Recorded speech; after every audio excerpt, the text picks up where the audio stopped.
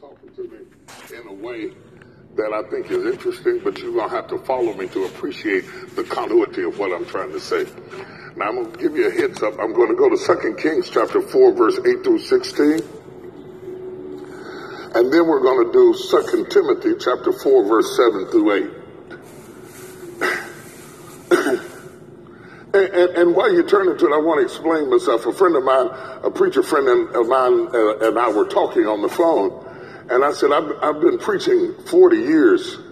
And to just get up and preach the story for the 400,000th time doesn't really excite me. I'm going from just preaching the story to pulling the principles out of the story that are relevant to your life. Often we know the stories, but we don't know how to take the principles and make them applicable to our lives. If you were here Thursday when we had one, yeah. And I have to say, y'all shocked me on Thursday because I thought the turkey was going to win, but they came on out 2 on a mule Thursday. Didn't we have a good time in the Lord? And we were dealing with this notion of humbling yourself up under the mighty hand of God. Well, we know the scripture, but what does that mean? We've never seen the hand of God. So what are we really saying when we're saying we're humbling ourselves up under the hand of God? And we talked about, of course, we realized that it literally means to humble yourself up under his authority. But we took it to the next level to also understand that God often uses other people's hands. And if you don't learn how to humble yourself to his hands as it is revealed in the actions of others, you will miss the purpose of God in your life. So it was powerful. Yeah, it's kind of going to be on that trajectory today as we go into the Word of God. I'm going to be talking about fighting the good fight. Fighting the good fight. And the funny thing about it is this is one of those messages where the title and the scripture don't have nothing to do with each other. And you're totally at my mercy to make the connection between the two. If you don't follow me, you're going to feel like I'm discombobulated and schizophrenic and theologically deranged. But if you follow me, you're going to understand, because I'm talking about fighting the good fight, and yet nobody is fighting in the scriptures that I use. Because normally if you use fighting the good fight, you know, you would use a scripture where somebody was in a fight. But the fight that I'm talking about is not an obvious fight. It is not a physical fight. And a lot of times people don't understand how to fight in the spirit. I mean, people who fought in the flesh good don't know how to fight in the spirit. They don't identify the kind of fight. You could be tired from a fight that people can't even see. They say in a physical fight, you only got a certain amount of minutes, I don't care how tough you are, before you win or lose the fight. Because fighting expends a lot of energy. In a physical fight, you're going to be exhausted a lot quicker than you imagine. I know you imagine yourself fighting and you're a superhero. You get mad and your temper makes you think you can beat up everybody. But in reality, you're going to run out of breath pretty soon. So whatever you're going to do physically, you have to do it in a fairly short amount of time, because after that, you know, that's when you start calling for your mama and stuff like that, and it's real embarrassing, it looks real bad. There is another fight that goes on in your life, and I'm going to point out in these two scriptures an obvious depiction of that fight and a less obvious depiction of that fight. Let's go first to 2 Kings chapter 4, verse 8 through 16. Hey, if you're watching online, you better call your friend right now. If they hurry up and log on, they'll be just in time to get the word of God. 2 Kings chapter 4, verse 8 through 16. Let's stand for the word of the Lord. And it fell on a day that Elijah passed to Shunem, where was a great woman. What kind of woman? She was a great woman. Are you a great woman? Okay, she was a great woman. And she constrained him to eat bread. And no, brother, I didn't mean for you to answer that. And she constrained him to eat bread. Talked about Elijah. She brought him in the house and fed him. And so it was that as oft as he passed by, he turned in thither to eat bread. She was a great woman. She was a generous woman. And every time she turned around, she brought bread. Keep going, brother. Yeah. And she said unto her husband, behold now, I perceive that this is a holy man of God. This is a relationship that is growing, which passes by us continually. Read on. Let us make a little chamber, I pray thee, on the wall. Let's fix him up a place to stay. Let's enlarge the house. Let's add a wing, and let us set for him there, watch this, a bed and a table and a stool and a candlestick, that it shall be when he cometh to us that he shall turn in thither. Let's make this permanent. Let's fix him up a room. Let's make space for him. Keep going. And it fell on a day that he came thither, and he turned into the chamber and lay there. And he said to Gehazi, his servant, call this woman. She keeps doing great things for me. Call this Shunammite. And when he had called her, she stood before him. Watch this. And he said unto him, say now unto her, now the woman is in the room, the servant is in the room, and Elijah's in the room. Elijah doesn't talk to her directly. He speaks to the servant and says, say now unto her, behold, thou hast been careful for us. You've been good to us with all this care. What I want to do something by. So many things I want to talk about in this text. I can't hardly resist it. What is to be done for thee? I want to do something back for you. Never let somebody be good to you and you don't do anything back. Oh my God. Come on, teach that. My God. You're not entitled to receive that blessing and do nothing back. Reciprocity is a part of your faith. Wow. What can I do for you? Yes. Wouldst thou be spoken for to the king or to the captain of the host? And she answered, I dwell amongst my own people. I'm fine. I don't need anything. I don't need a good word from the king or anybody. And he said, what then is to be done for her? And Gehazi answered, verily, she hath no child, and her husband is old. I won't explain that. Selah. And he said, call her. And when he had called her, she stood in the door. Look at how intent Elijah is to bless this woman. This is her second trip back in the room. He is trying to find a way to give back to her. Why is that important? If she has sown into him and he doesn't find a way to reciprocate, he breaks a spiritual law. Ooh. Whoa. You can never just receive from people and not give anything back. Whoa. It's illegal. It's irresponsible. Whoa. It's inappropriate. You break a kingdom law. I could talk about that all day. I'm not even talking about this, but I can talk about that all day. And he said, about this season, according to the time of life, thou shalt embrace a son. Now, we know she didn't have a son. We know she didn't have a son. She had money. When the Bible says she's a great woman, it meant that she was well off. Okay. And we also know that she was well off enough that she could afford to build a room for a visitor. Come on now. Whoa. That's well off. Yeah. I come visit you and eat a couple of pieces of chicken a couple of times, and I come back the third time, and you got a wing added on to your house just for me. That's pretty good. Come on, somebody. And he says to her, I'm looking for a way to bless you. I tried to bring your name up to the king. You didn't want it. I tried to use my influence to extend a favor. You said, I'm good. I don't need anything.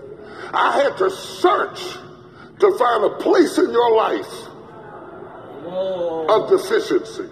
I finally found a place. Okay. You don't have a child, and your husband is old. And none of your checks, your MasterCard, your American Express, your Visa, nor your Discover can buy this. There are some blessings that money can't buy.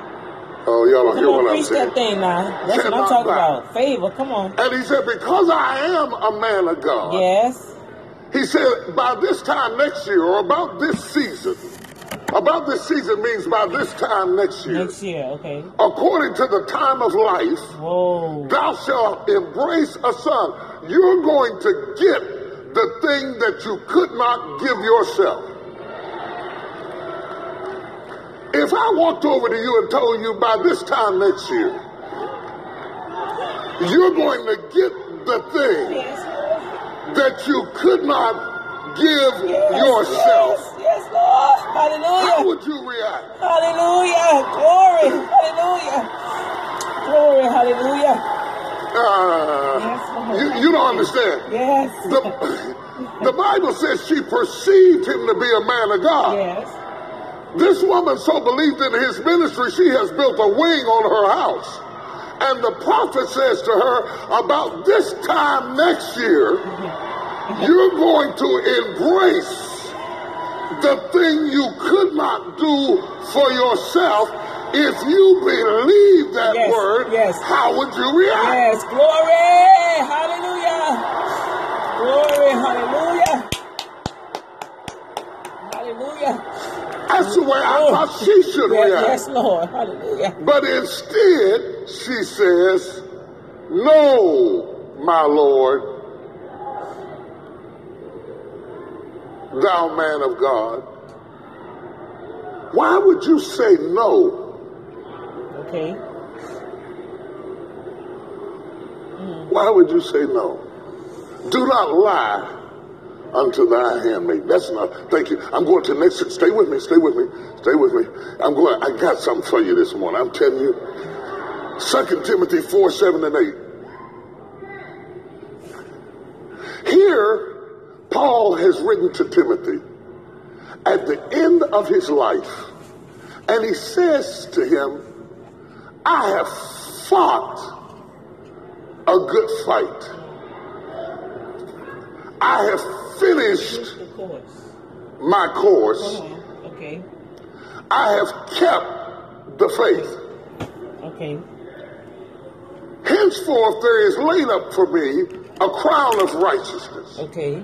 Which the Lord, the righteous judge, shall give me at that day. Yes, Lord. And not to me only, but unto all them also that love his appearing. Okay. Go back to that 7th verse for a minute. I have fought a good fight. I have fought a good fight. I have fought a good fight. Wait a minute. I know a lot about Paul. I know his original name was Saul. I know he was of the tribe of Benjamin. I know that he was a member of the Sanhedrin court. I know that he spoke in several different languages. I know that he had some type of physical infirmity that made it difficult for him to get around. I know that he was blind on the road to Damascus. I know that he ended up being led by the people who he was leading. I know that there was nothing beautiful about him. I know that he was long-winded. I know that he wrote letters and judged situations and circumstances. I know that he is responsible for much of the New Testament scriptures, our understanding of church and theology. I know that he was beaten 3 times, left for dead. I know he was bitten by a snake. Yes, sir. I know all kinds of stuff about Paul. I don't ever remember Paul being in a fight. Come on now. Whoa. Come on now. Yes, Lord. How can you tell Timothy, as you prepare to leave, I fought a good fight, and you never punched anybody? Okay. Yes, Lord. I have finished my course. Before he talks about his course, he talks about his fight. Okay. Today I want to talk to you for a few minutes about fighting the good fight. Yeah. Father, I thank you for this opportunity to feed the flock of God, to pour into them the word of God. Let the teaching be relevant. Let it be life-changing. Let it stir hope and tenacity in the hearts of your people, and let it give birth as it is being preached. In Jesus' name, amen. You may be seated. You can sit the rest of the day.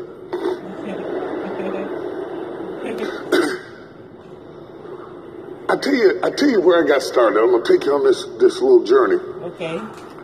I interviewed when I was doing my talk show a week ago. It aired last week. Dr. Phil.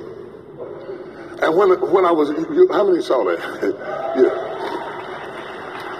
And he and I were having an exchange about the pressure of the times that we're living in and the being bombarded with constant information and the sociological impact it has on the society. I personally I think that we have created things that were beyond the space we were created to occupy. Right. We were not designed to bring all of these people into our house through technology. Whoa, okay. We have sensory overload. Yeah. When God created us, he did not create us to live in the jungle that technology has brought into your life. The stress of having millions and thousands of people's opinions in your business is not good. It's damaging. It's damaging. We have sensory overload. We have too many images coming at us through our screens, through our phones, through our television. We don't have thought life. We don't have time, moments of tranquility. We are the only animal on the planet that has no place to lay our head. We carry our phones to bed. We are addicted. We are overwhelmed. We are at our wits' end. And I can see it affecting the psychological profile of our society to the point that we have more angry people than we have ever had. In my life, I have never seen such vicious, frustrated, angry people lashing out because we have no place to refresh. Yes, Lord. I say the same thing. So we were having that conversation. Come on now. And I brought up IQ. IQ, intellectual quotient.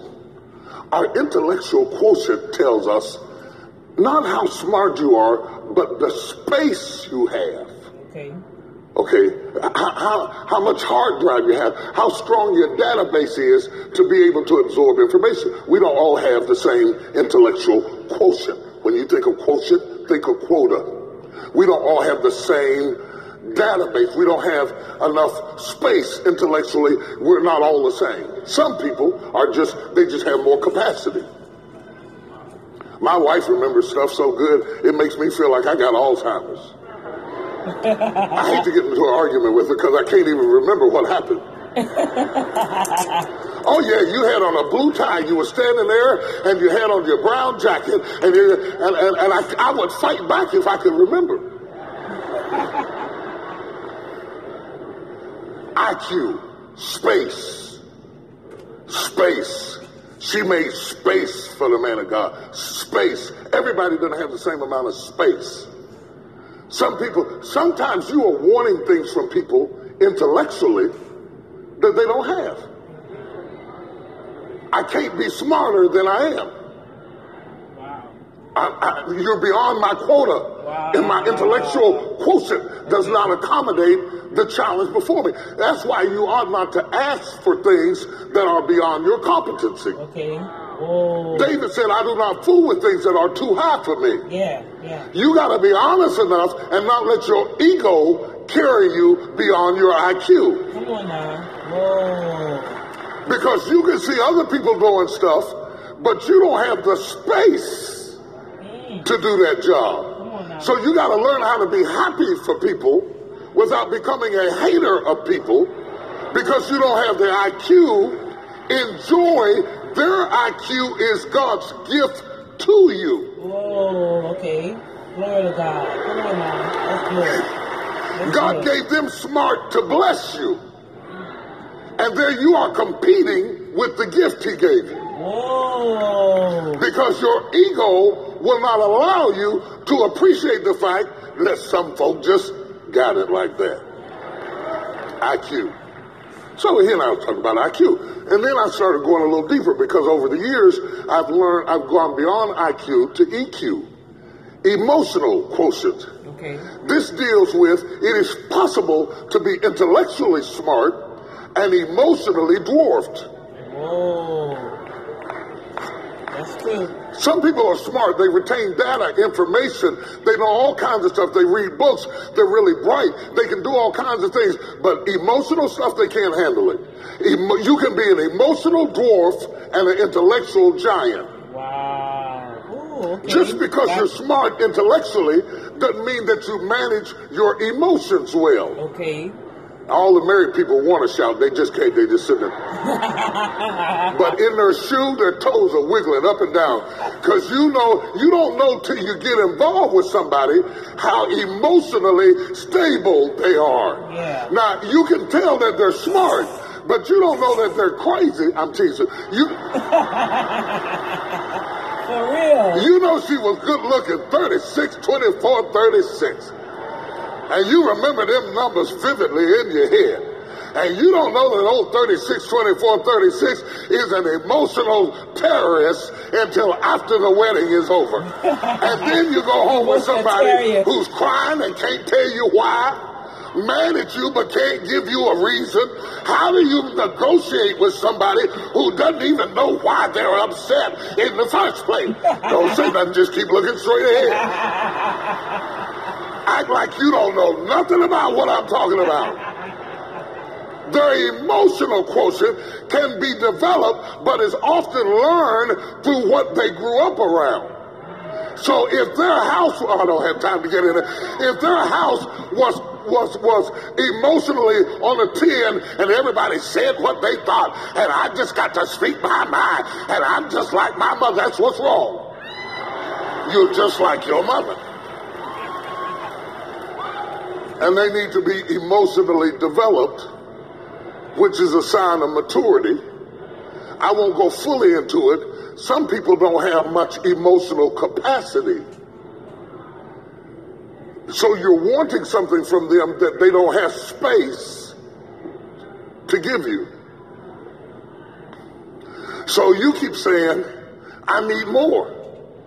And they keep saying, I'm giving you everything I got. And you keep saying, I need more. And they keep saying, I'm giving you everything I got. And what you don't understand, they're not lying. Your need does not determine my space. Come on now. Oh, that was worth the trip all by itself. Yeah, buddy. No need. Come on now. EQ Come on. versus IQ. Bringing those two things together is very important. You want to be just as intellectually mature as you are emotionally and vice versa. Sometimes God will give you a job that you are qualified to do, but because of your emotional skills, you are hard to work with. You can do the work, but you can't work with anybody. We hired you because we saw your IQ, but we got to live with your EQ.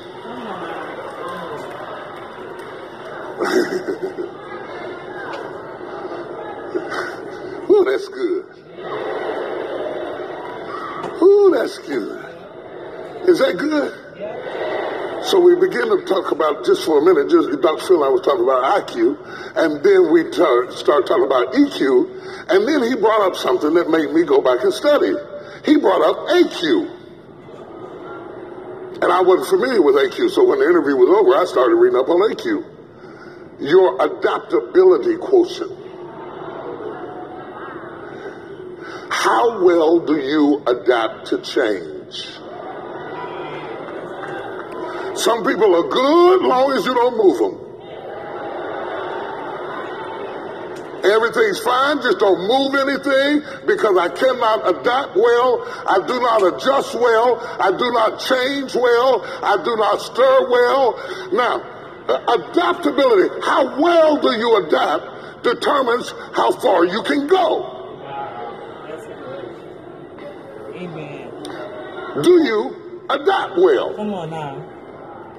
And that's where I'm going to build my case. That's where I'm going to build my case.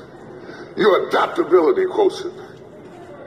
Adapting to change. Adapting to situations. Bless me, Lord. I want to grow. I want to develop. I want everything you have for me. But don't change nothing. Come on now. Oh, there it is. There it is. Yep. No. Do you want the promises of God? Yeah, but. Come on. Don't disrupt my life. See, that's what people don't understand. Wow. Come on. I'm going to still do the same thing, but then you know God will. It was the biggest mistake, well, maybe not the biggest, but one of the biggest mistakes I made as a parent. I wanted my children to walk with God. I wanted them to come to know Jesus. I wanted them to have a real faith experience. I wanted them to accept him as their Lord and Savior, but I wanted him to save somebody who wasn't drowning. Oh, okay. I asked him to save them, but I didn't want them to drown.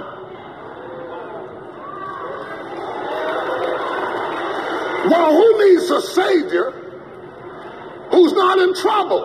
Okay. I prayed for salvation. He answered with trouble. I said, this is the devil. Oh. Satan, the Lord rebuke you. Oh, wow. Take your hands off of my children. Wow. Ain't no way this could be God doing this in my house. Oh, my gosh. Okay. Oh, that gave me chills. Yes, Lord. Oh, my God, y'all don't hear what I'm I saying. hear you. Yeah. I didn't realize that God doesn't have grandchildren. They could not be saved just because they were my kids. They had to have their own personal testimony with their Lord and Savior, just like me. Yes. That's good.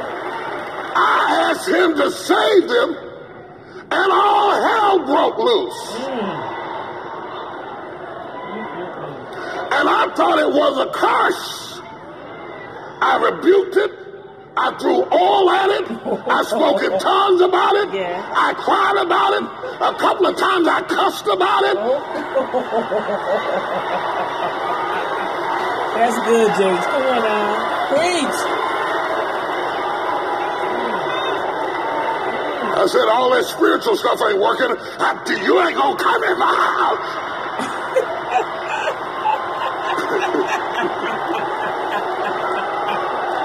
But I got forgiveness. I'm back. I'm converted.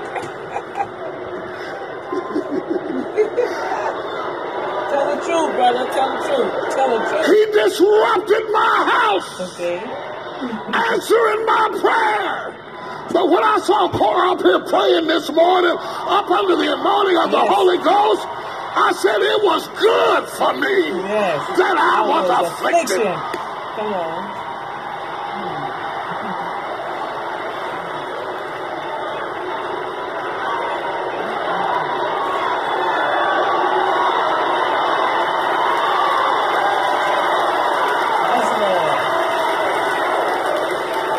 Look at your neighbor and say, God is up to something in your life.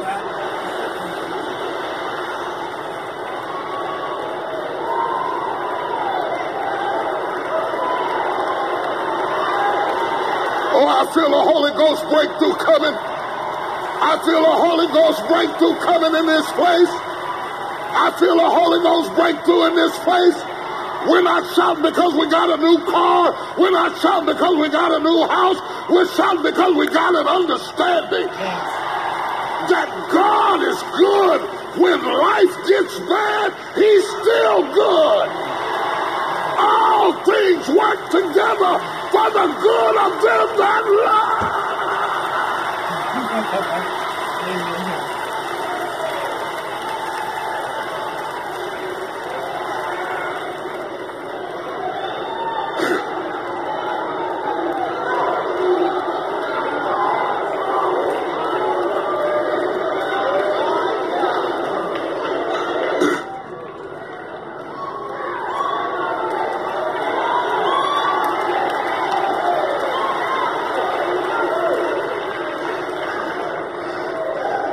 Your AQ may have more to do with how far God can use you than anything that we've ever taught you about. Because some of you want God to use you, but don't change nothing. I want to have a great marriage, but we don't want to go through anything. Come on now. I want you to be faithful to me. No matter what but you I teach, can only determine your faithfulness as you are tried. Yes. What you teach it. These fiery trials. Lord, I want you to take me to the next level, but I'm scared of heights.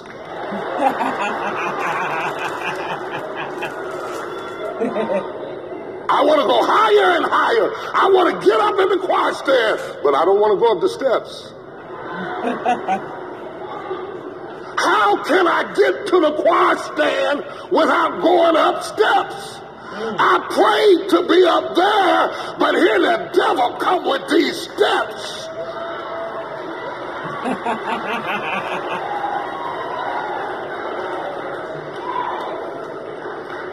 Okay.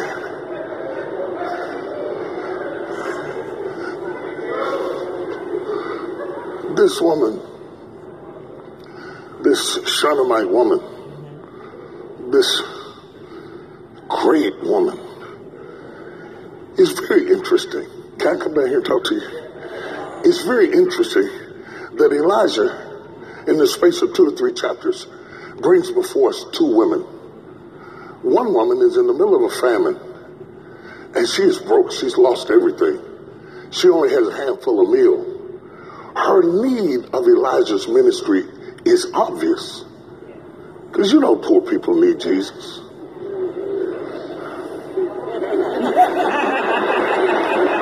Look at his face. You don't never see a missionary ministry going into a wealthy neighborhood. Because the American culture supposes that economic success means you don't need to be evangelized. Wow. You don't see a missionary committee anywhere in this city going into Highland Park.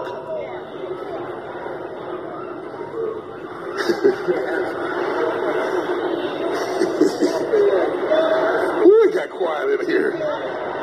People don't even witness to rich people. Whoa. When was the last time you talked to your doctor about Jesus? Whoa. But you gave that homeless man a tract and said, "Oh, brother, I'm praying for you. Oh, bless God, that Jesus loves you with the love of the Lord." I understand why he went to the poor woman's house. She was down to her last handful of meal. She was about to bake the cake and die. We know she needs the Lord. But the Shunammite woman, she was a great woman.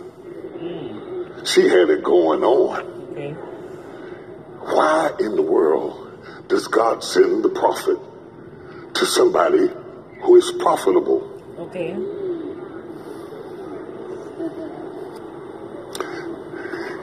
Sometimes the greatest poverty exists amongst the most profitable. Amen. Because when people don't have a sense of your need, they ignore you out of deference to how they perceive you. People don't comfort hard workers because they say, "That's just you." Okay. Come on now. Oh, you know how Mama is. Mama love cooking for us. She just love cooking. Look at Mama. Mama only happy when all the kids are home and she cooking for us. Wow. Mama tired. Yes, Lord. Yes, Lord. Mama's back hurts. Yes, Lord. Mama wants all of y'all to go home. Mama resents that you don't do the dishes or nothing. Yes, Lord. That you sit up and eat everything in the house and wave at her. But people don't help you Yes, Lord. when you're efficient. So it's the worst kind of poverty. They ignore you. God sends the prophet to the great woman's house. And this is how it starts. It starts because she thinks he's there so that she can bless him. Okay. Never really realizing that her blessing him is a gateway. Come on now. Ooh, Jesus. Yes. To a need that perhaps her own ego. Yes. Sometimes God will command you to give to somebody. Okay. Just so that they can give to you. Something that is more valuable than what you gave to them, because what you gave to them will never get you what you need. And God says, if you will give up what you got, I will give up what I got. Yes. Yes, Lord. But he couldn't introduce himself from the perspective of need. All right. Because you have adjusted to your barrenness. All right. Okay. Don't go anywhere, because I just dropped in it. Jesus. Yes, Lord. We have adjusted. Are an adaptable species. We adapt to our environment and our conditions quite quickly. You remember how angry people were 2 weeks ago?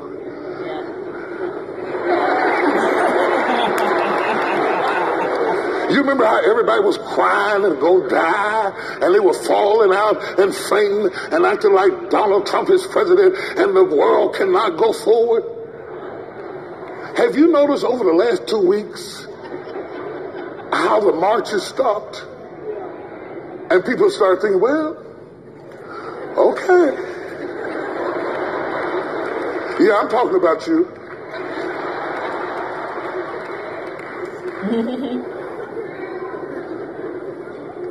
We adapt. It's a gift from God. AQ is a gift from God. Okay.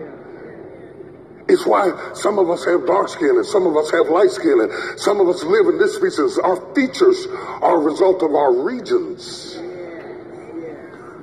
How physically we adapted to the elements around us. Okay. It's a gift.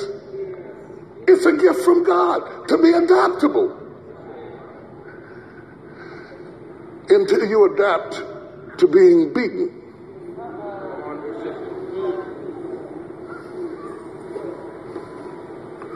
Or you adapt to being burdened. Or you adapt to being unhappy. Or you adapt to being lonely.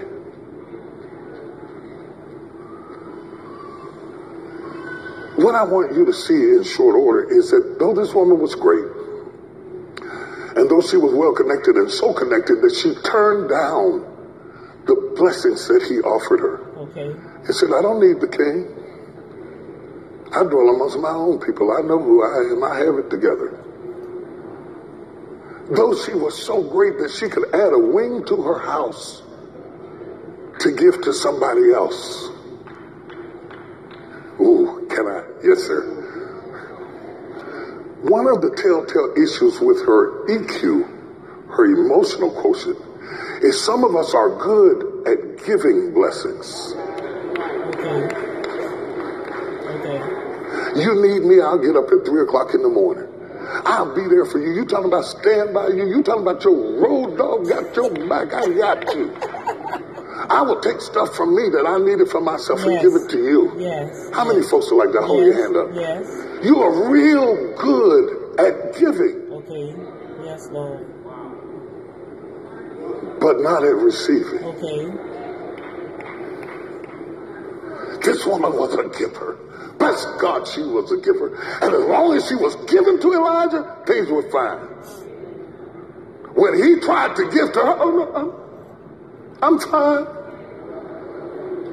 Where are all my I'm fine people? Holler at your boy. How you doing? I'm fine. Okay. I'm fine. I'm fine. She's an I'm fine woman. And she looks like she's fine. And her house looks like she's fine. Amen. And her clothes looks like she's fine. But she's not fine. You'd be shocked at the people sitting in this church who look like they're fine. They smell like they're fine. Yes, Lord. They drove in here like they're fine. But they're not fine. This woman didn't even bring up the fact that she had no child. Whoa. Because when you get into this emotional conundrum, you don't bring it up that you have a need Okay. to anybody. Right. Right. Not even to you. Right. Because part of adapting to something is developing a new normal. Okay. So it's normal to be neglected. Wow. Wow. Oh, Lord. I don't want to be It's like normal to give to people who don't give back to you. that. Wow. That's normal. I'm tired. It takes a lot of strength to need. Whoa. It takes a lot of strength to want. Okay. It takes courage to be vulnerable enough to say, I matter. Yes. Yes. Yes. I need this. Hallelujah. She was good at giving because you need. But to admit, I need is humbling. Oh, God forbid that I need something. And what I'm trying to do is to bring her IQ and EQ and AQ into alignment Okay. where she feels safe enough to say, I need something. I need you. That's a sign of health. Jesus avoided people who had no need. He that hungers and thirsts after righteousness shall be filled. You know what made the miracle with the 5,000 happen? I need. Somebody had to say, I'm hungry. You preaching good, preacher, but I'm hungry. Brother could use a piece of chicken up in this mud. How about that?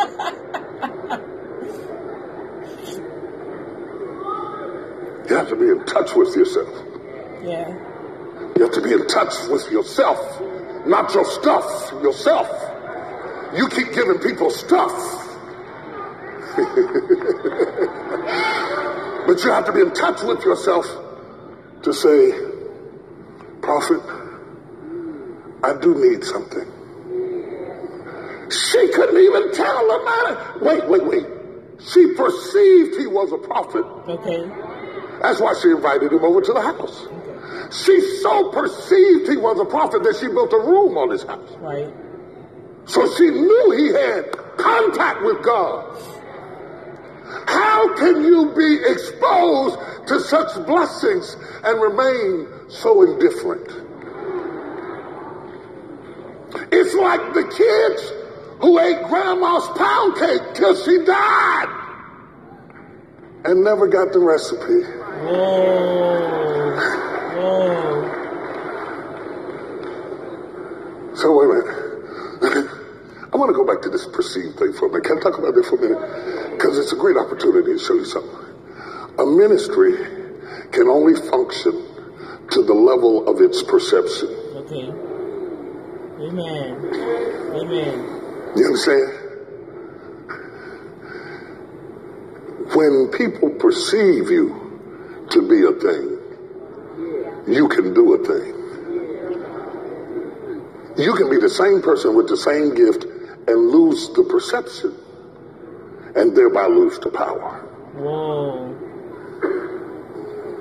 You understand what I'm saying? Jesus said there were some cities he could do no great works in. Right.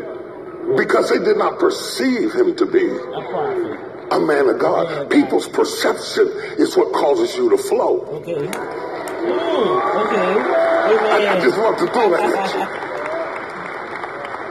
There is nothing as powerful as walking into a room where you are perceived to be something.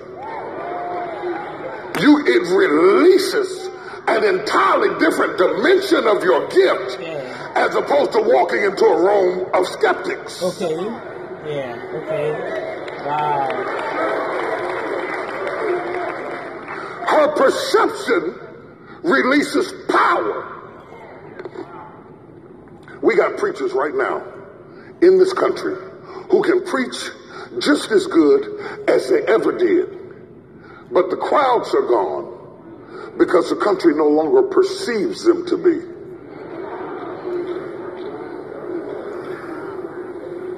The man is there, the anointing is there, the gift is there. I'll prove the anointing was there. He was making the mistake while you perceived him to be a man of God. It's only when you found out about it that he ceased to be able to bless you. Is that more about him or is it about your perception? Okay.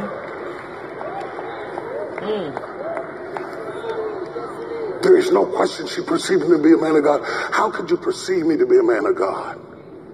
So much so that you have built this room and yet you never tell me that you have a need. Can I go deeper? I'm going to flip it. I've been theological. I'm going to go relational. It is possible for somebody to perceive you to be a great husband and a great wife, but never open up their real need. And they will tell anybody, I married a great man. She's a great woman. But you will never benefit from my greatness until you become great enough to be vulnerable. Oh, that is. You understand what I'm saying? Yes. And say, I need you. Yes. Because the truth of the matter is, it is your need that releases my greatness. Come on now. Yes. Whoa. I just hope you're enjoying this as much as I'm enjoying teaching it. Because I'm just having a ball teaching it, so I hope you do. I want to dig into this thing because this woman comes in and out of the room she built into the presence of God in front of the man of God, never learning how to get what she needs because she has accepted her barrenness. So finally, the prophet's servant says to Elijah, you know, she has no child and her husband is old. Sometimes the people who serve you are more aware of what you need Yes, Lord. than you are. Yes, Lord. And they are able to verbalize what you would never say. So Elijah says, call her again. And they call the woman back into him. She says, yes. And this is how you know that he has hit a spot. He says, by this time next year, you will have your child. And she says, no.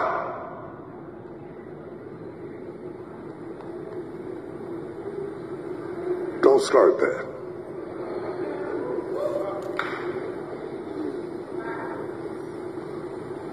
Don't start that. Don't make me want again.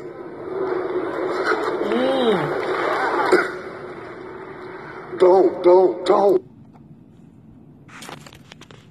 Oh my God, this is so powerful, you guys. I'm about to go to to a segment, the second episode, okay, because the time is running out.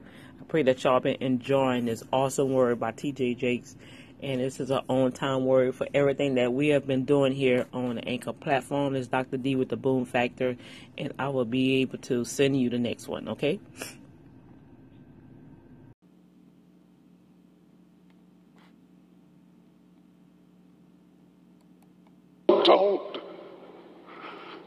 Don't make me confront my need, because if I don't confront my need, I don't have to risk disappointment.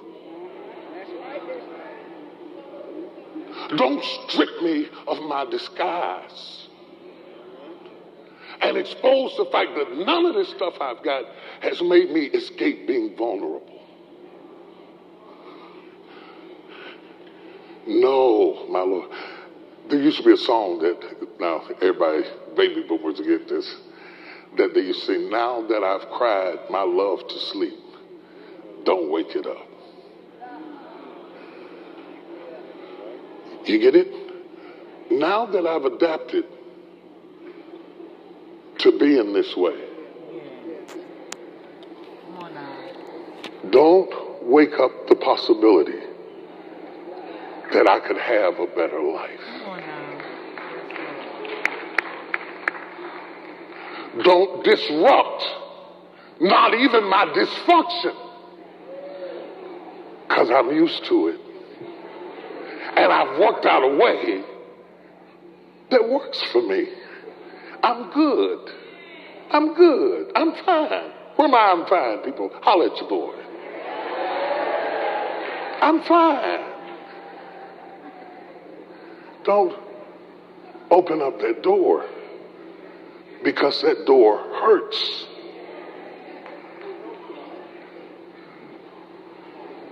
It hurts to want.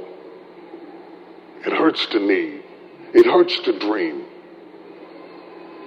It hurts to want it. Don't make me want it.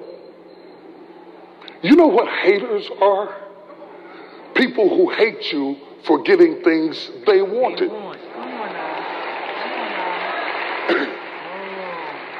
Because your getting it reminds them that it's possible. Come on now. So they have to make something wrong with you. Because it is easier to say, I guess they do have a lot of people, they don't teach the word. They don't stand for nothing. It's easier to process that than to say, why am I not growing? Come on now. Come on. Take responsibility. I want to go just a little bit deeper. Y'all with me? I was shocked that she would say no.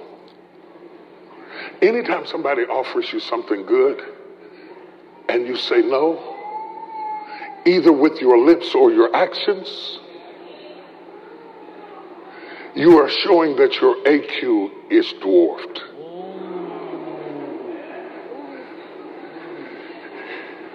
You would rather lose the child than to risk the change. You'd rather stay single. Have you ever noticed how in the last 10 years women don't want to be married? I don't need no man. I got my own car. I got my own house. I got my own stuff. I don't need nothing. Ain't nothing a man can do for me that I can't do for myself. All the women who don't have one say that. Come on, for real, for real. I ain't saying that. Don't wait. Because when you don't have a thing, you adapt. Because adapting is easier than needing. Adapting deals with what you tell yourself to make yourself comfortable with what you don't have. That's it. Come on now. We don't want no children, no way. Child, children get on your nerve, always stepping on stuff. I don't need no child. I don't need a job. I like laying around the house. Adapting is how you tell yourself what you need to tell yourself to make yourself content with what is not working in your life. No, my Lord, don't say that. Don't make me have to go through this disruption. Don't make me need it again. Don't make me pace the floor. Don't make me ache again. Don't make me start crying again. Don't make me open up my heart. Probably because I've been disappointed before and I don't want to be disappointed again. And I've learned a way of coping with life. Since I cannot control its outcome, I diminish my expectations. And now you want me to expect again? Yes, I want you to expect again, because God cannot do anything in your life until you expect again. He can only feed you when you say, I'm hungry. He can only give you water when you say, I'm thirsty. He can only heal you when you say, I'm broken. And until you confess, you cannot receive. Somebody throw your hands up and say, I need it. I need it. See, that's what the devil doesn't want you to say. Because when you say, I need it, you also saying, I deserve it. It's not wrong for me to have it. I should be blessed. I should be happy. I should be whole. I should be free. Somebody give him 30 seconds of praise like you understand.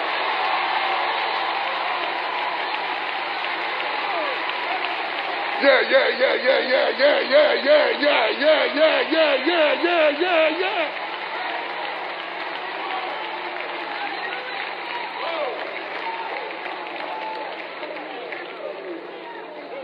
She says, I was cool making you bread, fixing you coffee. I put a bed and a table and a stool in the room for you and a candle. I was cool with all of that. But if you make me want it now, I gotta fight. I gotta fight my fear. I gotta fight my insecurities. I gotta fight my childhood. I gotta fight my disappointment. Don't wake me up again. Don't make me need this again, because for me, this is hard. I'm scared. Don't make me want it again. No. I'm comfortable in my dysfunction. Leave me alone. Go away. You want some bread? You want some coffee? Sit on the bed. Sit on the bed, get you some rest. Don't start messing with me. I liked it when the light was on you. Don't shine the light on me. Because then I have to admit that I'm not as great as you thought.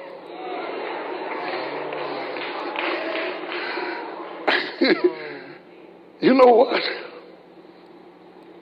I'm not fine. This is not cool. I was cool with making space for you, but I had no space for me. Because the truth of the matter is, I'm cool with making space for you because your needs matter. But I'm not willing to make space for mine, because then I would have to matter. And when I matter, I hurt.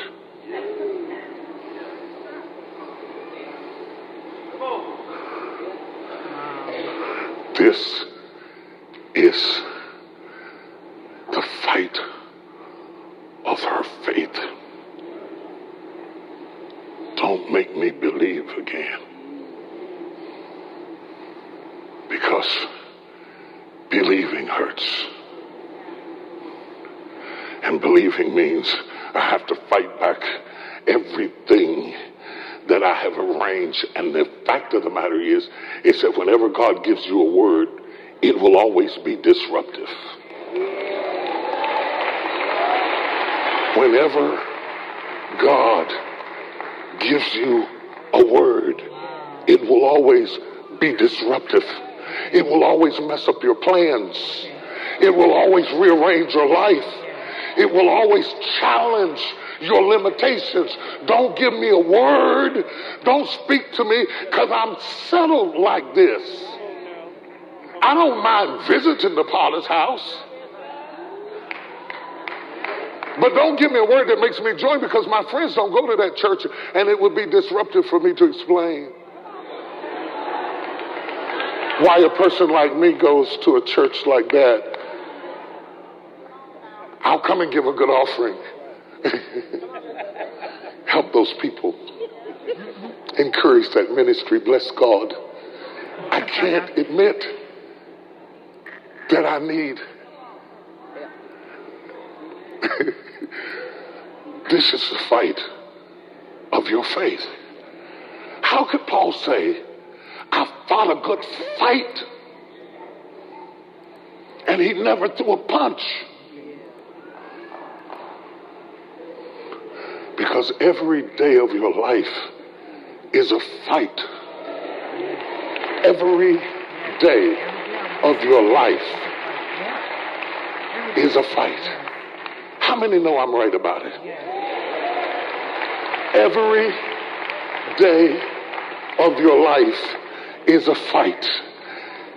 To fight your fear, your worry, your anxiety, your intimidation, your insecurity, your vulnerability, to fight. See, I have long since outgrown trying to fight what you think.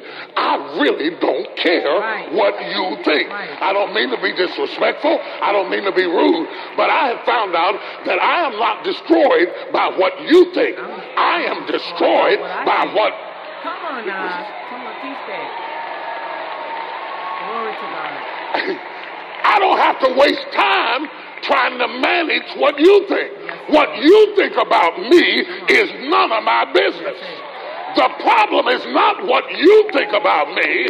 I'm fighting what I think about me. Oh, come on, Holy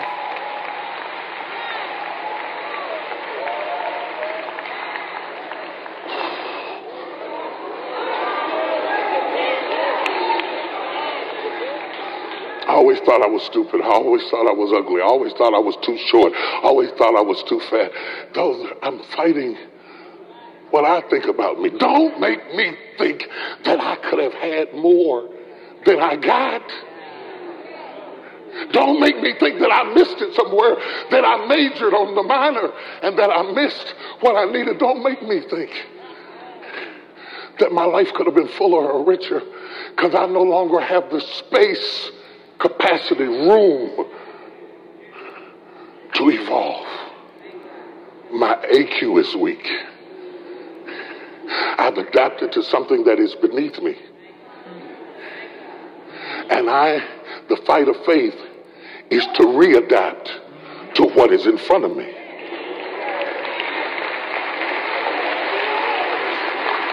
I have built my life around what is behind me. And then you come in here preaching what is in front of me. Preach it to those other people. I gave you the room so you could preach to them. I gave you the bed so you could preach to them. I gave you the stool so you could preach. Don't preach to me. I'm good. I'm fine.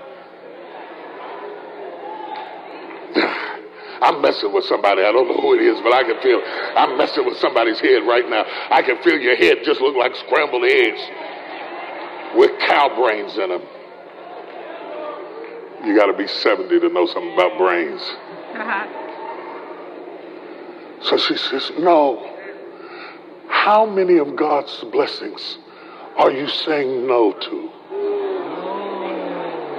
Because you won't take on the fight with you. And the Lord sent me here to tell you today, you are running out of time. That he has set a date to bless you. That by this time next year,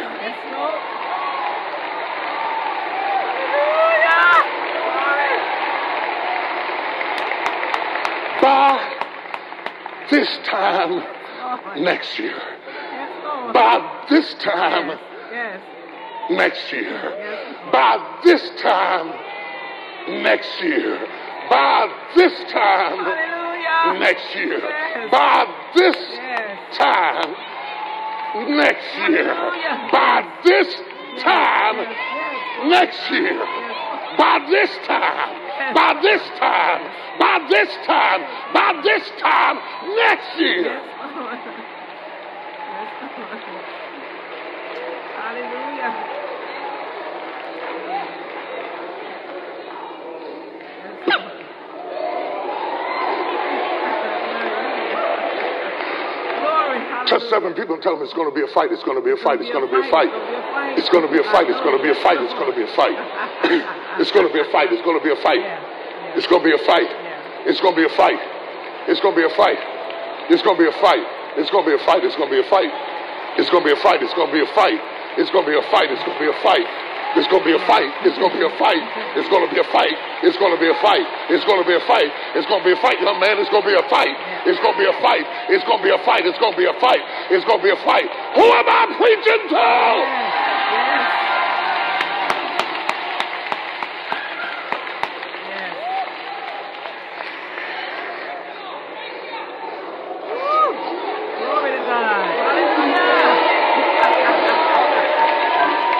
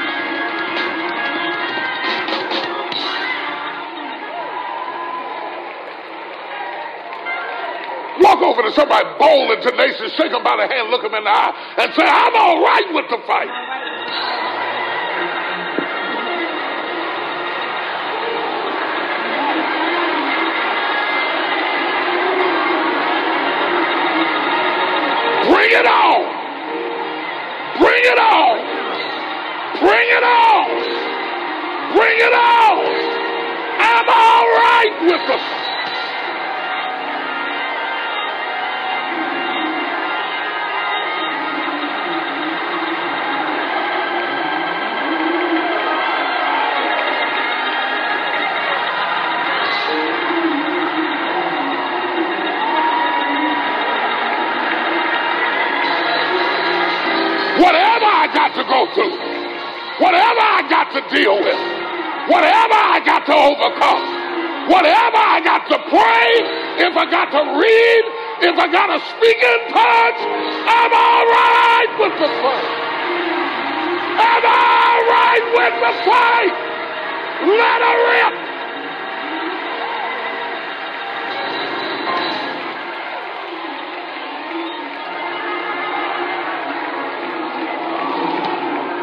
Sit down, sit down, sit down.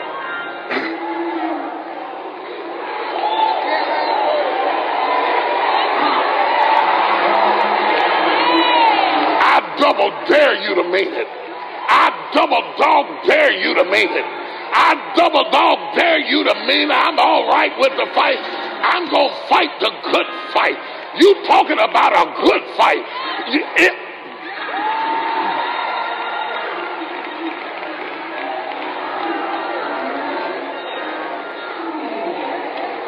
Okay, I'm going to show you one more thing, and this is it. I'm going to show you. Oh, I feel deliverance in here. High five somebody, say, I'm all right with the fight. I'm all right with the fight. I'm all right with the fight. Come on,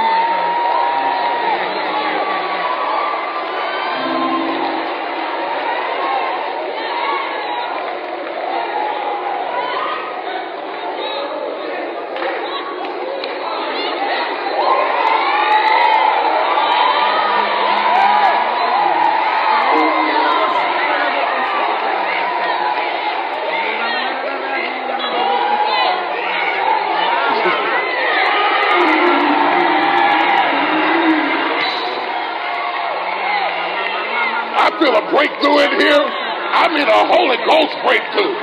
I mean a supernatural breakthrough in here.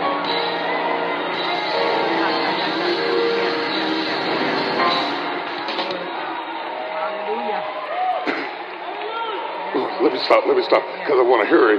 I want to give you this, because I think this is important. Anything you get without a fight has no value. God. I'm going to show you two things. I'm going to show you in a testimony, and then I'm going to show you with the text. I'm going to give you the testimony, and then I'm going to give you the text. So I was going all over the country, and I was being interviewed, and I thought, I sure do want to get the Lord's voice beyond the gates of the church. So I started doing interviews, and then I thought, if I had a platform, I could affect the culture. I'm not sure we can affect the culture keeping the gospel in the building. That's right. Now, I know if I go out there, I can't preach it like I'm preaching it right now, but I can. Salt is never loud. Salt is never loud. It doesn't make any noise. It just affects change. So I said, there had never been a clergy to do what I was trying to do. Man, it was a fight. Because every time I walked into a building, went into an office, met with somebody, they said, that's wonderful. You're a great preacher. You're a great man of God. All of that. Praise the Lord. Lord God, we don't mind interviewing you sometime. But we don't want any preachers in our space. So it was a fight. I said, oh, so it's going to be a fight. They said, if you get a deal, it's going to be a fight. It's going to be a fight. And I had to fight. And I fought my way into a test tour. All through the test tour, I had to fight to get the ratings high enough to pass the test. You missed it. I had to fight to get to the fight. Yes, Lord. Come on now.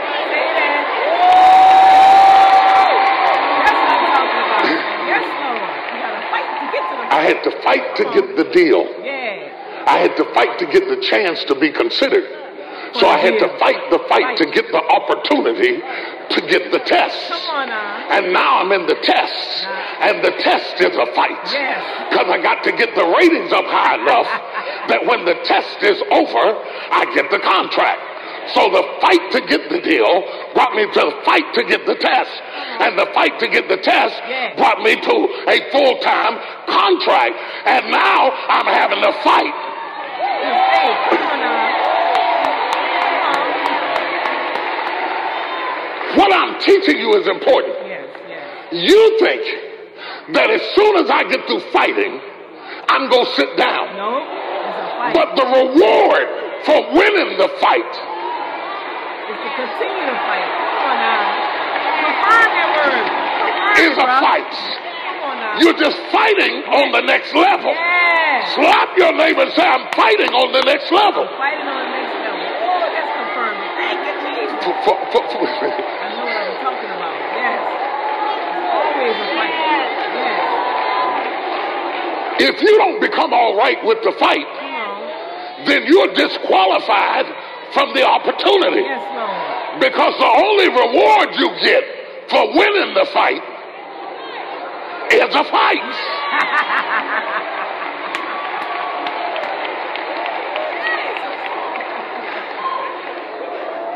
You had to fight. Some couples have to fight to get pregnant.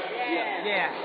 Yeah. And then when they finally win the fight, they get pregnant. Now you're sick every day. Come on. And you have to fight all the sickness to have the baby so that you can fight all the drama of having to have the baby and raise the baby with the bags and the bottles and the appointment and the time. And then when you win that fight, now the baby that was in the car seat has got the car keys and took the car, and that's a fight.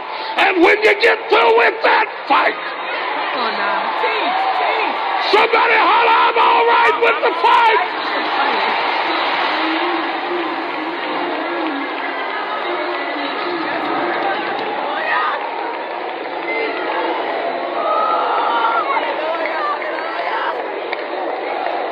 Sit down, I'm going to show you this. I'm going to show you this. I'm going to show you this. You know you have won the fight when you earn the right to compete on the next level.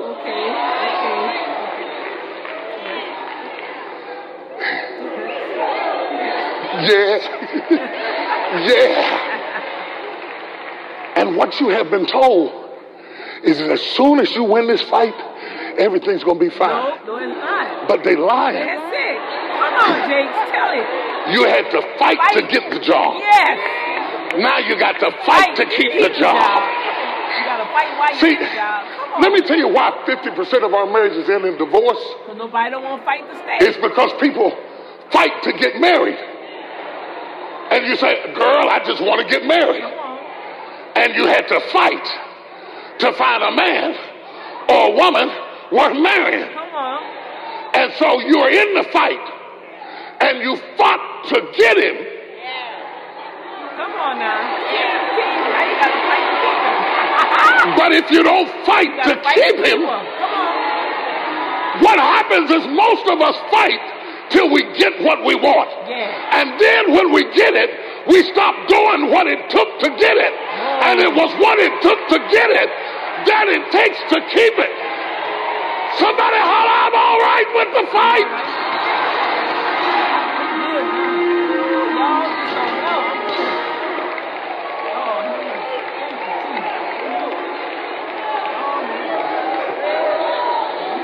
Your problem is, once you accomplish something, you stop fighting. Yes, come on. Because you think that the victory, the reward for the fight, is some kind of trophy.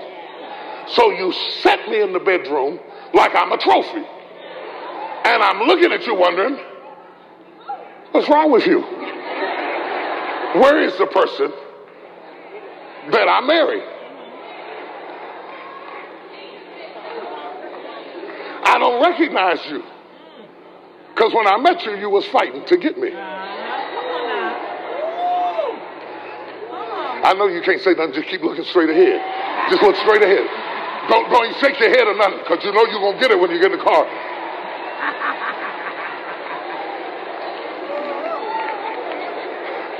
If you're all right with the fight, God will open up the windows of heaven and pour you out a blessing you don't have room enough to receive. I'm going to show you this one quick thing, and I'm out. No, my Lord, she says. No.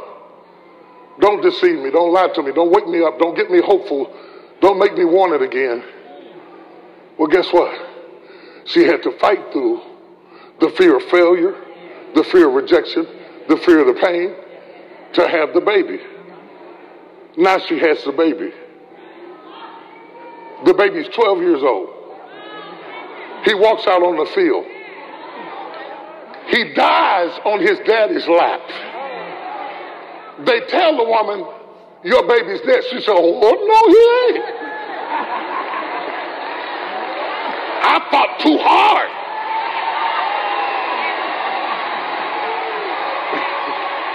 I fought too hard to let the devil take my blessing away from me. This woman snatches the baby out of his daddy's lap, jumps on a horse. She said, I'm a fighter now. Touch your neighbor, say, I'm a fighter now. I know how to fight. I know how to fight. I know what to fight. I know where to fight. I know exactly where to go to break the yoke in my life. Devil, you should have killed me when I didn't know how to fight. But the devil is a lie. Greater is he.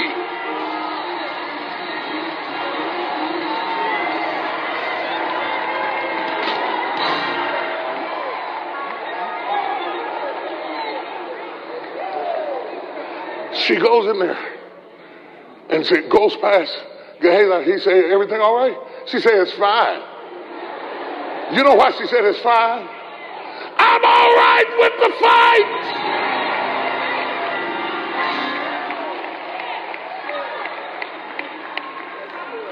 The prophet lays the boy on the bed. I'll close with this. The bed. The bed. The bed that she built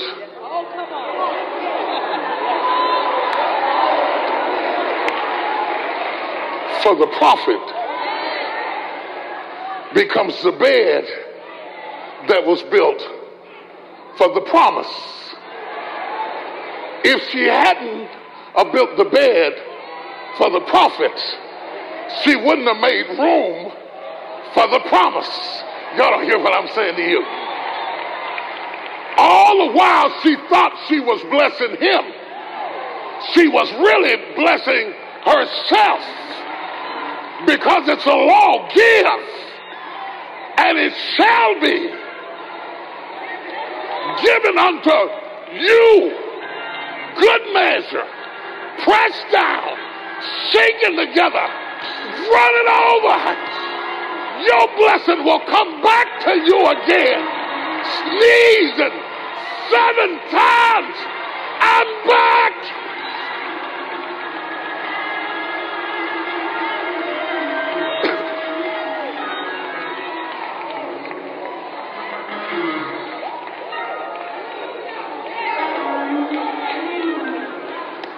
You give to the ministry.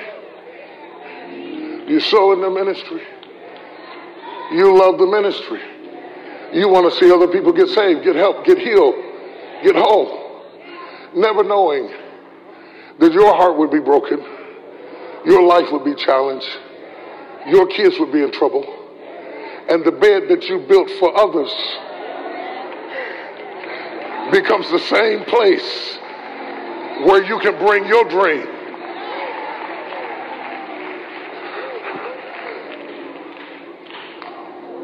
God wants to resurrect that thing that died in the field. Look at the difference between the father and the mother. They brought the boy in and laid him on his daddy's lap, and he was dead, and the father just held him in the lap. The reason the father held him in the lap is that he didn't fight to get him.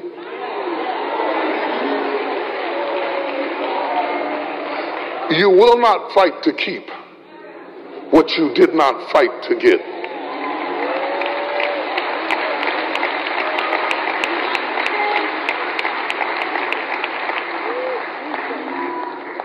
The reason I read Paul's words to Timothy is that Paul knew that his course was finished when the fight stopped coming. I fought a good fight.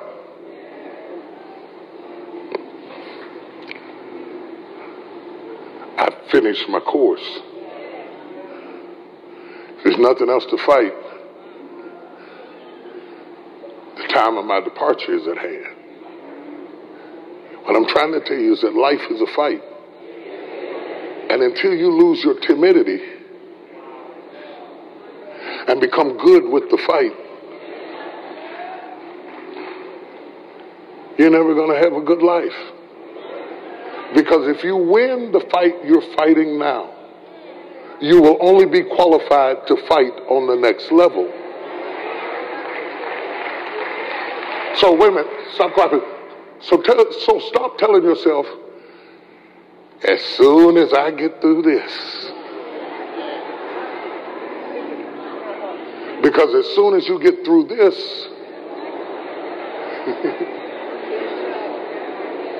stand to your feet.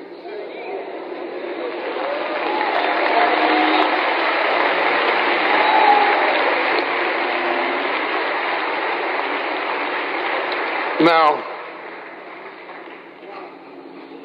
rest when you need to. Take breaks when you need. But this is a good fight. I was upset with this woman. How she could say no to the blessing. I understood why. She said, don't lie to me.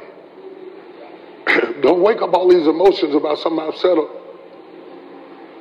There is something in all of us that has a tendency to want to run from your fight. Even Jesus goes to the Garden of Gethsemane and says, hey, get me out of this. Pass this bitter cup from me. I was reading when I was studying about AQ, adaptability quotients. It said, it was talking about in corporations. The best hires you can make are people who are adaptable because they evolve with you. The worst hire you can make is somebody who has good IQ, good EQ, and no AQ. That means they're good for where you are, but they're not good for where you're going, and they don't have the adaptability to transition over into your vision. So I started researching, can adaptability grow? And the answer comes back, yes, if the person is willing to adapt. A, some people are not willing. No, my Lord. And B, if there is something in front of them that is important enough to make them want to adapt. The Bible said that Jesus despised the cross, but for the joy that was set before him, he endured it.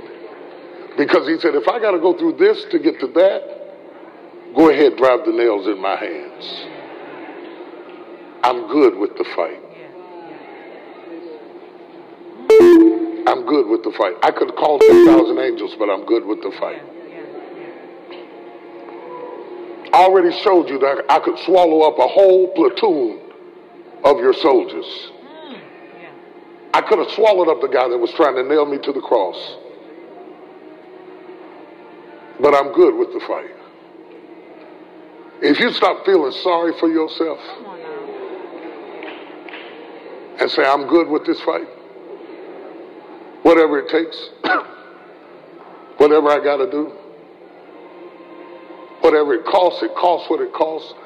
I will challenge my limitations. I'm going all the way for the joy that is set before me.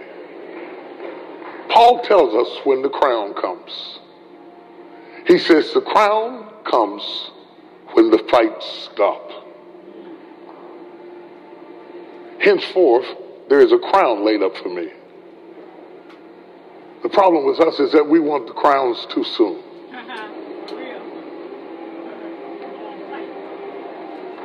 Now, I grew up in West Virginia, in the hills.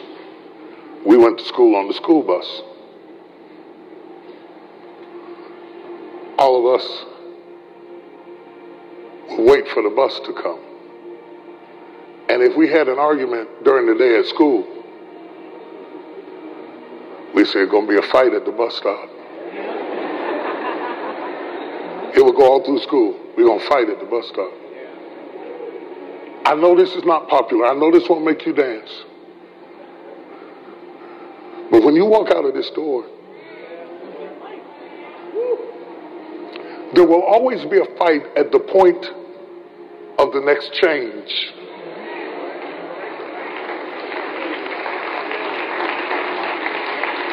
You come in here to get prepared for the fight.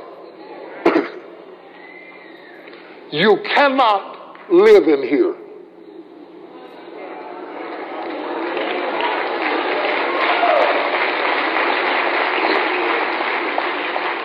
You remember when Jesus healed the man called Legion, and Legion wanted to go with Jesus?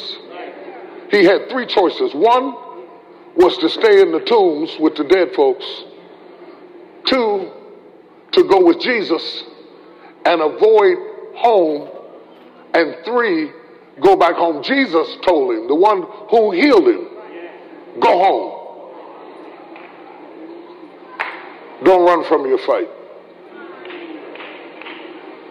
I didn't heal you for you to run from your fight.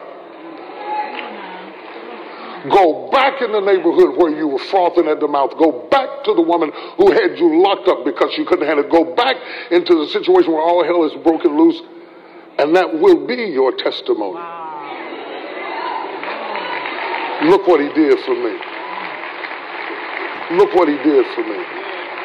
Look what he did for me. Join hands with somebody. I'm closing. Everybody in here has got to fight. How can Paul tell Timothy, I fought a good fight and he never threw a punch? Because the weapons of our warfare are not carnal, but mighty through God. The biggest fight you will ever fight is in between your two ears.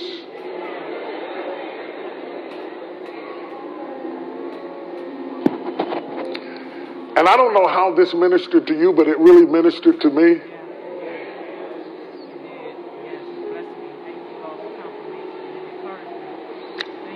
Your good fight goes on in a way that people don't even know. The reason some of you wake up in the morning tired is that you've been fighting all night. Fighting in your sleep. Some of you have to fight all the way to work. There's a fight on the job. There's a fight with the opportunity. There's a fight with the promotion. There's a fight with the kids. There's a fight with the wife. Everything that's valuable in your life, the enemy's trying to take from you. Everything you fought for at one point or another will drop dead and lay on his daddy's lap. And you have to decide, am I going to bury it or fight for it? Fight for it. Fight for you. Yeah. And you'll only fight for it if you're a woman enough or man enough to say, I still want it. If you tell yourself, I don't need it, it don't make any difference, I'm good, I'm fine, you'll never be the warrior God called you to be. You're not a bad warrior because you lost it. You're a bad warrior because you don't fight to get it back. Many are the afflictions of the righteous, but the Lord delivers them out of them all. If it's not this, it's going to be that. If it's not that, it's going to be the other. If it's not that, it's going to be something else. You got to be good with it. You got to learn whatever state I'm in therewith to be content. You got to understand that the fight is normal, that it's part of the process. And every time you go to the bus stop and you're getting ready to move to the next level, the devil's going to be threatening you, talking about, I'm going to meet you after school at the bus stop. Hell got nervous when you said, I'm good with the fight. Demons started trembling when you said that, because that means you're going to stop feeling sorry for yourself. You're going to man up, you're going to woman up, and you're going to understand, to him whom much is given, much is required. It's not enough that God gave it to you. Much is required of you. Reciprocity. You can't just receive it and not give anything back. You got to fight for it. Squeeze that hand you're holding, because the person you're touching right now in some area of their life is in a fight. They may not tell you, they may not show you, they may be like the Shunammite woman. They don't want to admit that they're going through it.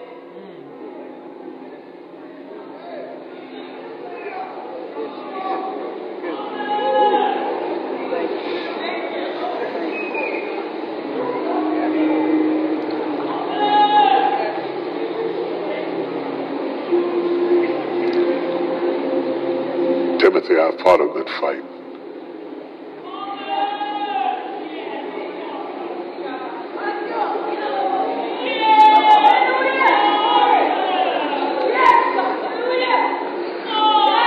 I fought a good fight.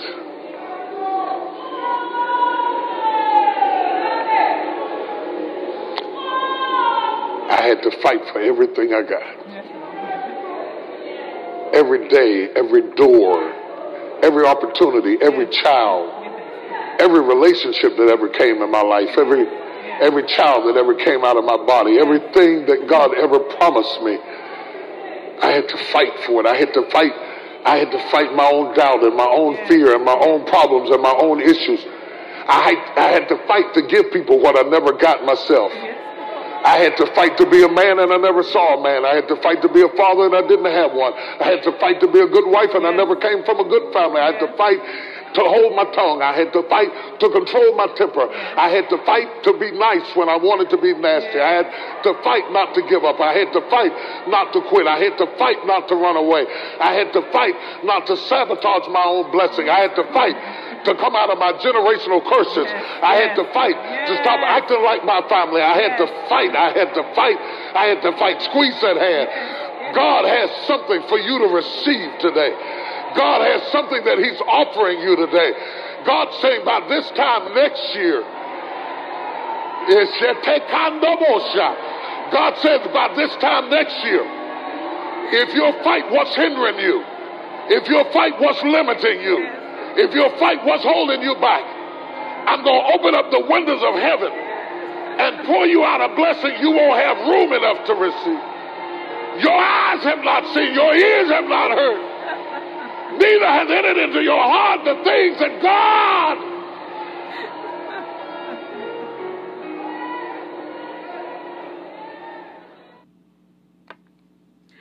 Hallelujah. Hallelujah. Hallelujah. Oh, thank you, Lord.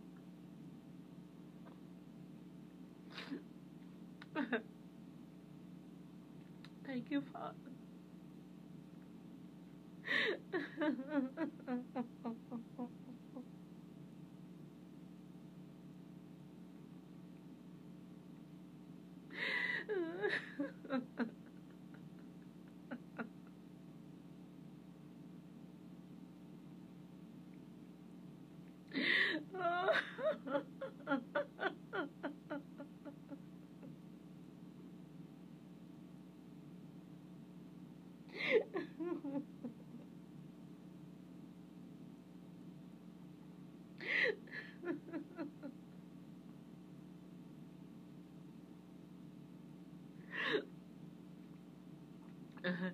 Thank you, Father.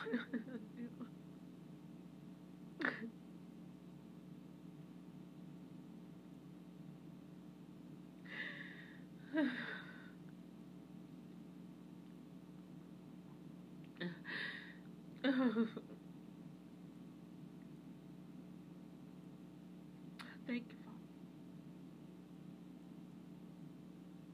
I'm ready for the fight, Father.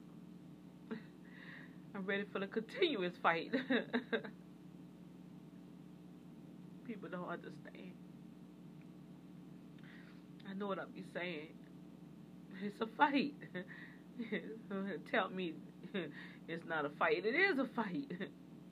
Lord, thank you for that word. Thank you for that word, Father God. Thank you, Father God, for that encouraging word.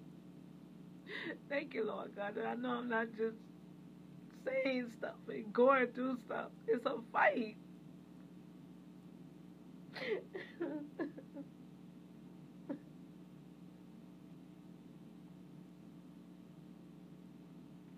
It's a fight to get where I'm at now. It's a fight to stay where I'm at. It's a fight for me to get to where God is taking me. It's a fight. I got it. I got it. It's a fight.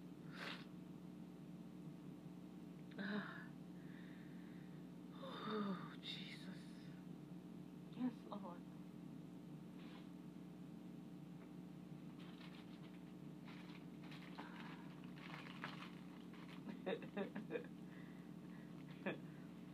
Boy, I tell you.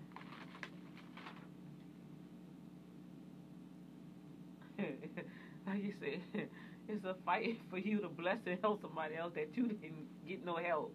Oh, Lord Jesus, that's the biggest fight. Lord, you want me to do what? Help what? Do what? Oh, Lord. Hey, love. Y'all outside? No, are you at your office? Yeah, I'm at the office. Okay, so I can come there then because I think she's still at home. Oh, she texted me and said she was en route, so okay, you can come on here. Okay. Okay, love. Bye. Oh my God. Mm-hmm.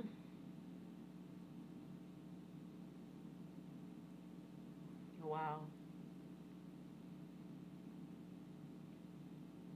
Daddy, just give me the strategies.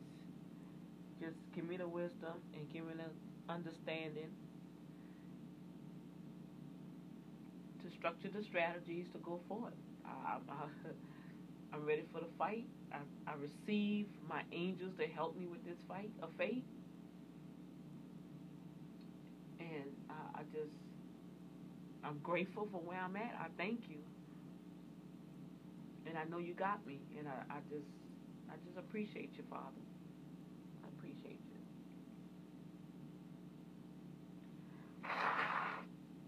Oh, boy. Oh, boy. I needed that. I needed that release. I needed that word. Whew. I needed that, Lord. You know just what we need when we need it, Daddy. I tell you.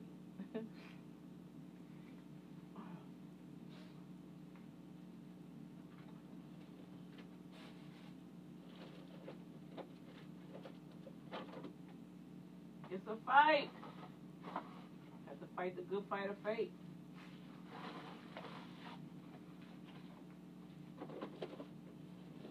Things gonna be all right. Yes, Lord. It'll be all right. It'll be all right.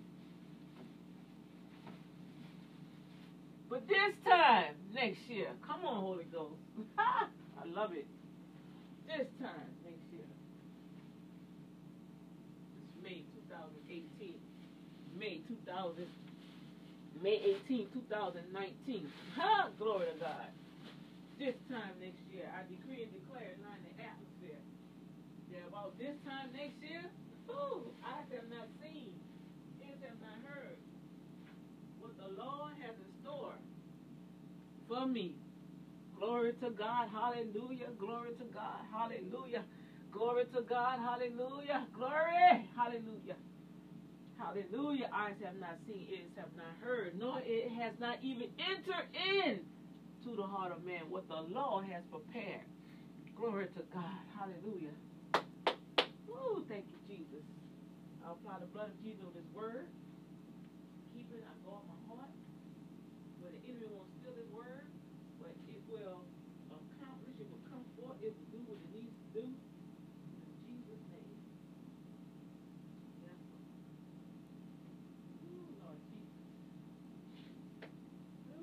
Boom shakalaka. Hallelujah. Oh, Lord. This thing's still recording. Blood of Jesus.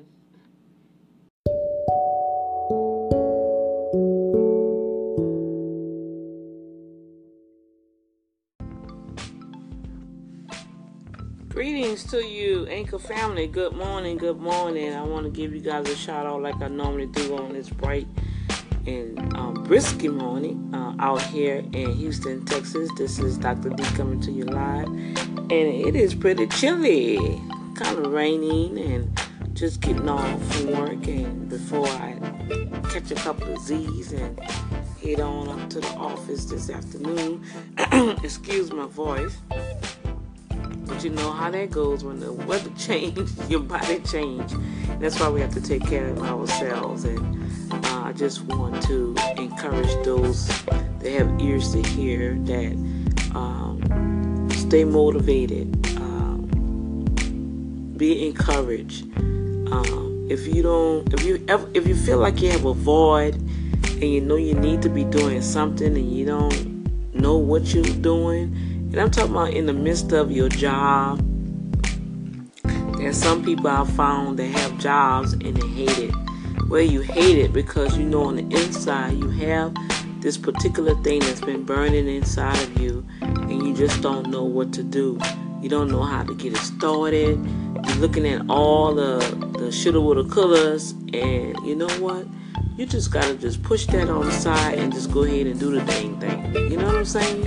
I mean, they have enough stuff on the internet to start giving you some type of ideas. You can begin doing a strategy plan. Just take one step at a time, like building bricks. Like last week, I was just talking about procrastination. Procrastination is the biggest roadblock. I see procrastination in people's lives like one of those bulldozers. You know, as soon as you say, oh, I want to bake a cake. The simplest stuff. I want to bake a cake. I feel like baking a cake, but I'm not a baker. You go and you research how to bake a cake. You know, you have to get all the ingredients. And then you go get all the ingredients. You get the baking pan. You make sure you have the butter, the eggs, and everything. Then all of a sudden you're like, oh, I don't feel like doing it right now. I'll wait till later. And then before you know, later comes the next day. Then the next day. Before you know it, it'll be next week.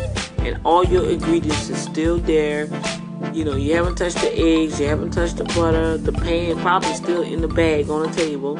And you just look at it and say, man, I wanted to give me a cake last week. You know what? I'm going to bake me a cake today. Before you know it, you get a phone call, a knock on the door. Maybe something tragic happened. Somebody got in an accident. Somebody passed in the family. And before you know it, you never had a chance to bake that cake. Why? Because one positive thought that can move you forward to the next step triggers something in the atmosphere over your life. And the evil one, y'all have to realize you have an evil presence out here that do not want you to make it. So any good thing that you ever have a desire to do, remember, they have an evil thing that's going to block you. So that's where the perseverance come in, the endurance, the long suffering come in, the patience come in, the will to get it done come in. I'm telling you, you have to be around positive people that's going somewhere. You have to be around positive people that at least you can see they're taking the little that they have and they're making something happen. That's the people you want to be around, because I'll tell you one thing. If you let them know, hey, I want to bake a cake, what? I'm coming over, and that statement will challenge you. Oh, let me bake this cake. You kind of get what I'm saying, you guys? So even though it may seem chilly outside and all of cold, whatever, you still got to do what you have to do. You still have to go to work. Whatever plans that you have, you still have to do it. Just because it's cold outside, it's not going to stop you from doing it, right? So guess what? I want to encourage you all today is just get out there and just stay focused and tell procrastination, get behind you and you move forward. And if you have to bake that cake, okay? If you have to start your business, start that business. If you need to go to school, find out what school do what. All right? So I'll get back with you guys. God bless you.